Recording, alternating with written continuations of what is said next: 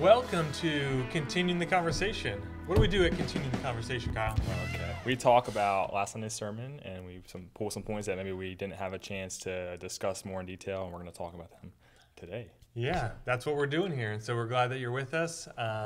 Last Sunday, you did Mark 15, 1 to 24, and this is a text that we're very familiar with as believers. And so if you are watching and this is a text, the things that you maybe heard on Sunday or you're going to go back and listen to are new to you, I think you should obviously listen in to this conversation for what your future looks like. But I think most of us that are watching, we're very familiar with the crucifixion of Jesus. Yeah, we come back to it, for instance, every Good Friday, every Easter, maybe every time we do communion, we're coming back to these passages again. So it is a very familiar passage to us. And so as we, as you share on Sunday towards a group of people, knowing many of them understand this gospel message, the good news that a perfect sacrifice in Jesus Christ willingly died on our behalf, took our sins upon himself as he went to the cross. And this good news that through that sacrifice, we can have relationship with God. The gospel, I think we always understand the gospel as something that is for the person that doesn't know who God is, what God's done for them. They're living in bad news, and so we want to give them good news. And we associate that with the beginning of our walk with the Lord. If that's the case, why then would it be important to keep coming back to a passage like this versus kind of closing our Bible on that section? And okay, where is this section on? In light of that, how do I live? Christian living. Christian living. Yeah, and Kyle, I imagine similarly, as you share, you teach a Bible study or whatever, it's not uncommon. I try not to do it all the time. I try and change it up a bit, but it's not uncommon to come to the end of our message and tie it in a bow with the gospel message. Mm-hmm. And maybe you've done that. You've seen that done. You've been in that setting. Yeah, I think it's great. The whole Bible from beginning to end kind of points back to the central point of the cross. So I think it's a theme that, it's tied throughout all of Scripture, and I think it's the place to come back to again and again. Let me ask you, have you noticed when you do that, when you're teaching, maybe when you're up at front as a worship leader and the pastor speaking or what have you, that many people in the congregation begin sort of packing up? Yeah, I think sometimes. I think it's so familiar. Sometimes they've here we go. This is how they ended last week, and then they're going to end this week again the same way. And I think it's almost like the closing remarks in the classroom, if you will. Like sometimes everyone's like packing their bag up. All right, this assignment this week. It's just that familiar ending. But I think it's something that maybe we should take the time to listen to each week again and again, because that's the foundation. This here is the reason that we are brought from death to life. This is the point where that happens. Yeah. So then, okay, I'm starting to hear it's not just important for that moment of coming to know who God is, what he's done for us as the gospel and good news. It's not just for that moment. For me, in 2008, recognizing that who he died for, that was me. It's not just for that moment, but it's for years and years and years and years later. You said it as keep coming back to again and again and again and again. So I guess as I keep coming back to it, is it just to kind of reread it and reintroduce those truths, or is there something that is supposed to then come about in practical application of the gospel? I definitely think that is the case. So thanks for bringing that point up. Yes. Which I asked you to bring up. I think it's this idea that if we think of the gospel message solely as sort of the starting point in the Christian faith, then I think what begins to happen is, okay, I got it, now I'll take it from here and I'll go on from there. But I need the gospel message reminded to me as I'm going about my day or beginning of my day, whatever it may be, because the gospel message reminds me daily that I'm loved by God, not for what I do, but for who I am, that I'm righteous in God's sight, not because of what I do, but because of what he did, that when I fall short of even my own standards for myself, I can come back to him because it's not based on what I do, but what he did. And so the gospel should resonate in our Christian walks every single day in every aspect of our days. And so that's why I think it's really important that to remind ourselves of God. There's a quote that I read earlier this week, but I can't remember it. I'm striving to kind of remember this, but it was essentially about this idea of go back to the gospel, go back to the gospel, go back to the gospel again and again and again and again, to remind and to refresh who you are and where you are in Christ. So the gospel. Yeah, and I'm just thinking too, like just the time we took in Ephesians, looking at who we are. The first 3 chapters about who we are in Christ, our identity there, and then 4 and 5 we're talking about what the steps are afterward and what that would look like, and we talk about unity in these things. And if your eyes aren't on the cross and the unity we have from that as a result, you'll lose sight of those things, and you let the world's influences come in and false teachings and false doctrines start to come in. But when you go back to the cross and the foundation, it kind of brings you back to the truth and kind of refreshes in that way. Yeah, so I guess there's 2 questions that are popping up in my head, and maybe you guys we can tackle both of them or just one of them. But one is, what does it look like then to kind of preach the gospel to yourself daily? Especially for a believer 10 years in, 20 years in, 30 years in, beyond. What does that look like? What does that feel like on a day-to-day basis? And then what would it look like if you were interacting with someone that you could tell the gospel was real to them that day? What kind of things would you see about them in situations where you can tell they're living in light of this truth, they're living in light of the gospel? Yeah, I think of just having like an eternal perspective. Like they're not letting the things that would bog someone else down bog them down, and they're not letting these small things get to them. There's just a lot of I just feel like there's a patience, there's a humility, and there's a general love for everyone around them, and like almost a disconcern for themselves in light of that. Disconcern, that's a good word. Thank you. Yeah, I like patience, humility with others. I think a person who you see the gospel being sort of lived out, shining from their life, they're a person that's marked by grace because they know how much grace they themselves have received. That's the idea of humility with others and patience.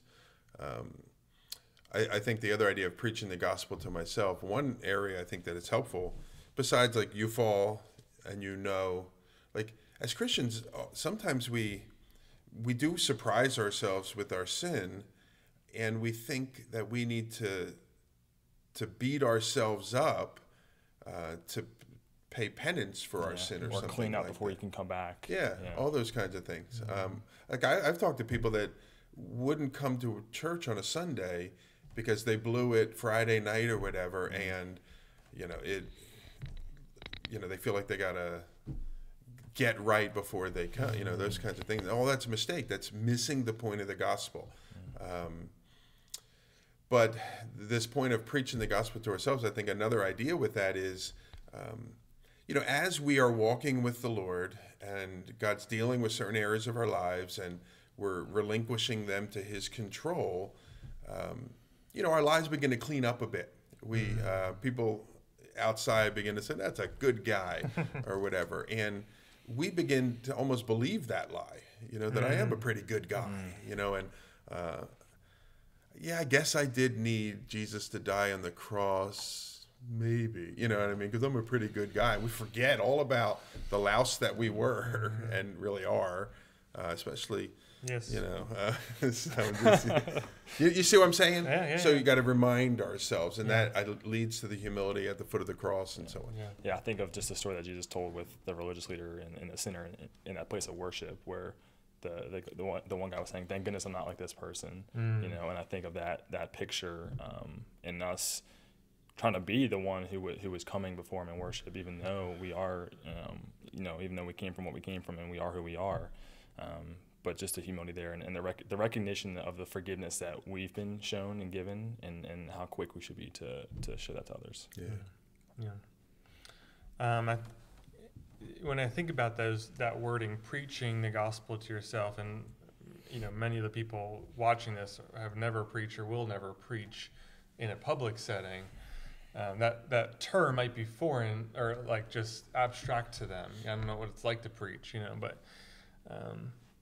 preaching or even just teaching, I think one of the goals is to find new ways, fresh ways to get the same information across. And so I think, preaching the gospel yourself is one aspect of that is just seeking new ways to have this information be fresh to you, Definitely.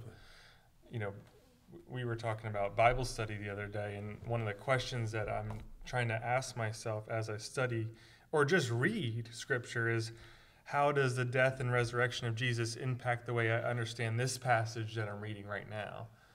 And so I think one of those, if you were to play that out, you were talking about, if I mess up, I got to do penance and make it right before I come back to the Lord. Well, if I'm reading Genesis, that is the application.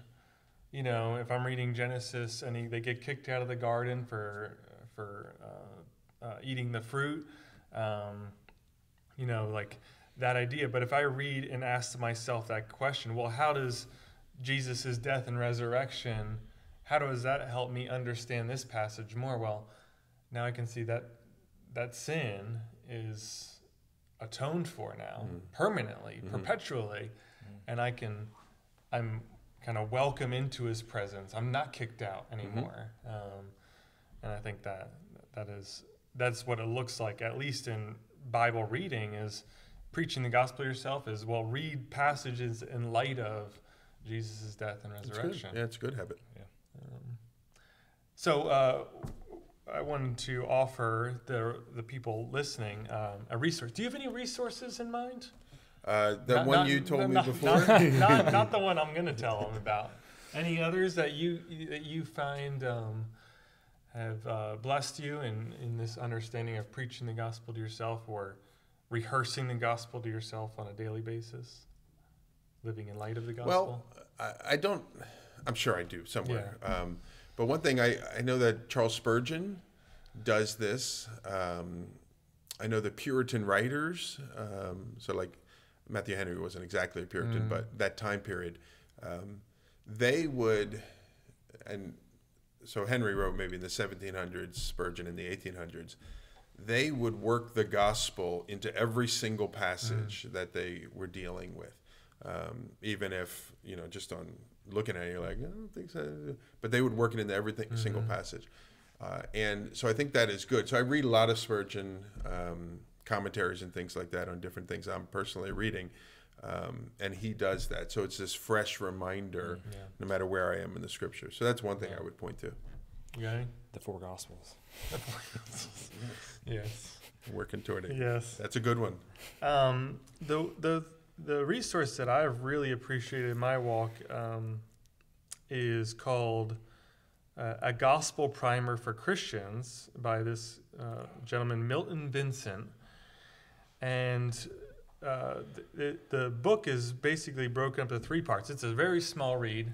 It's a really great devotional read. I don't have to read through it chapter by chapter, but I can pick it up and kind of open up anywhere and receive something from it. And the 3 parts are reasons to rehearse the gospel daily. Part 2 is a gospel narrative in a prose setting, kind of written out in a narrative type of way. And then the last part is also a gospel narrative, but poetically. And so, but it's saturated with scripture. It's almost only scripture, but melted together, so to speak. And I've got this book by my bedside, and just any point I can open up kind of anywhere and let these things seep in these truths. What was it called again? A Gospel Primer. Okay. A Gospel Primer for Christians by Milton Vincent. It's free. There's a free PDF online. It's short, 40 pages. But you can order the book too. As you were talking, I was listening. Yes. And thinking about other things. All of Grace. Who wrote that? Spurgeon. Was it Spurgeon? Yeah. Excellent. I picked it up for $1 on like Kindle kind of, those iBooks or whatever. So that one was super and does it well. And then I think Chuck Smith's book, Why Grace Changes Everything. That one really speaks to this idea. So Chuck was a pastor, minister for 20-some years and all of that.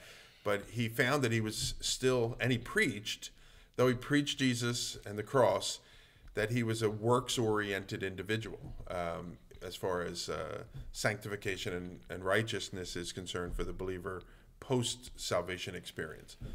So that was called Why Grace Changes Everything, and then the Spurgeon All of Grace. And the Gospel Primer by Milton Hershey. No. Milton Vincent. Milton Vincent, not the Chocolate Man. No. Okay. Sorry. Beautiful. Yeah. So if you find yourself eager to move on, you get into the Gospels and or you're coming to the end of a sermon, you're listening, and then you start packing up.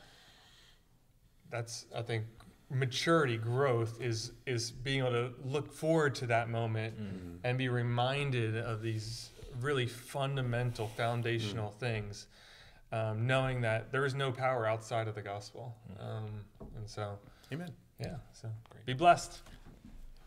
We'll see you soon. Like and subscribe. That's what every YouTuber says. That's so right. You got to say Type that. up.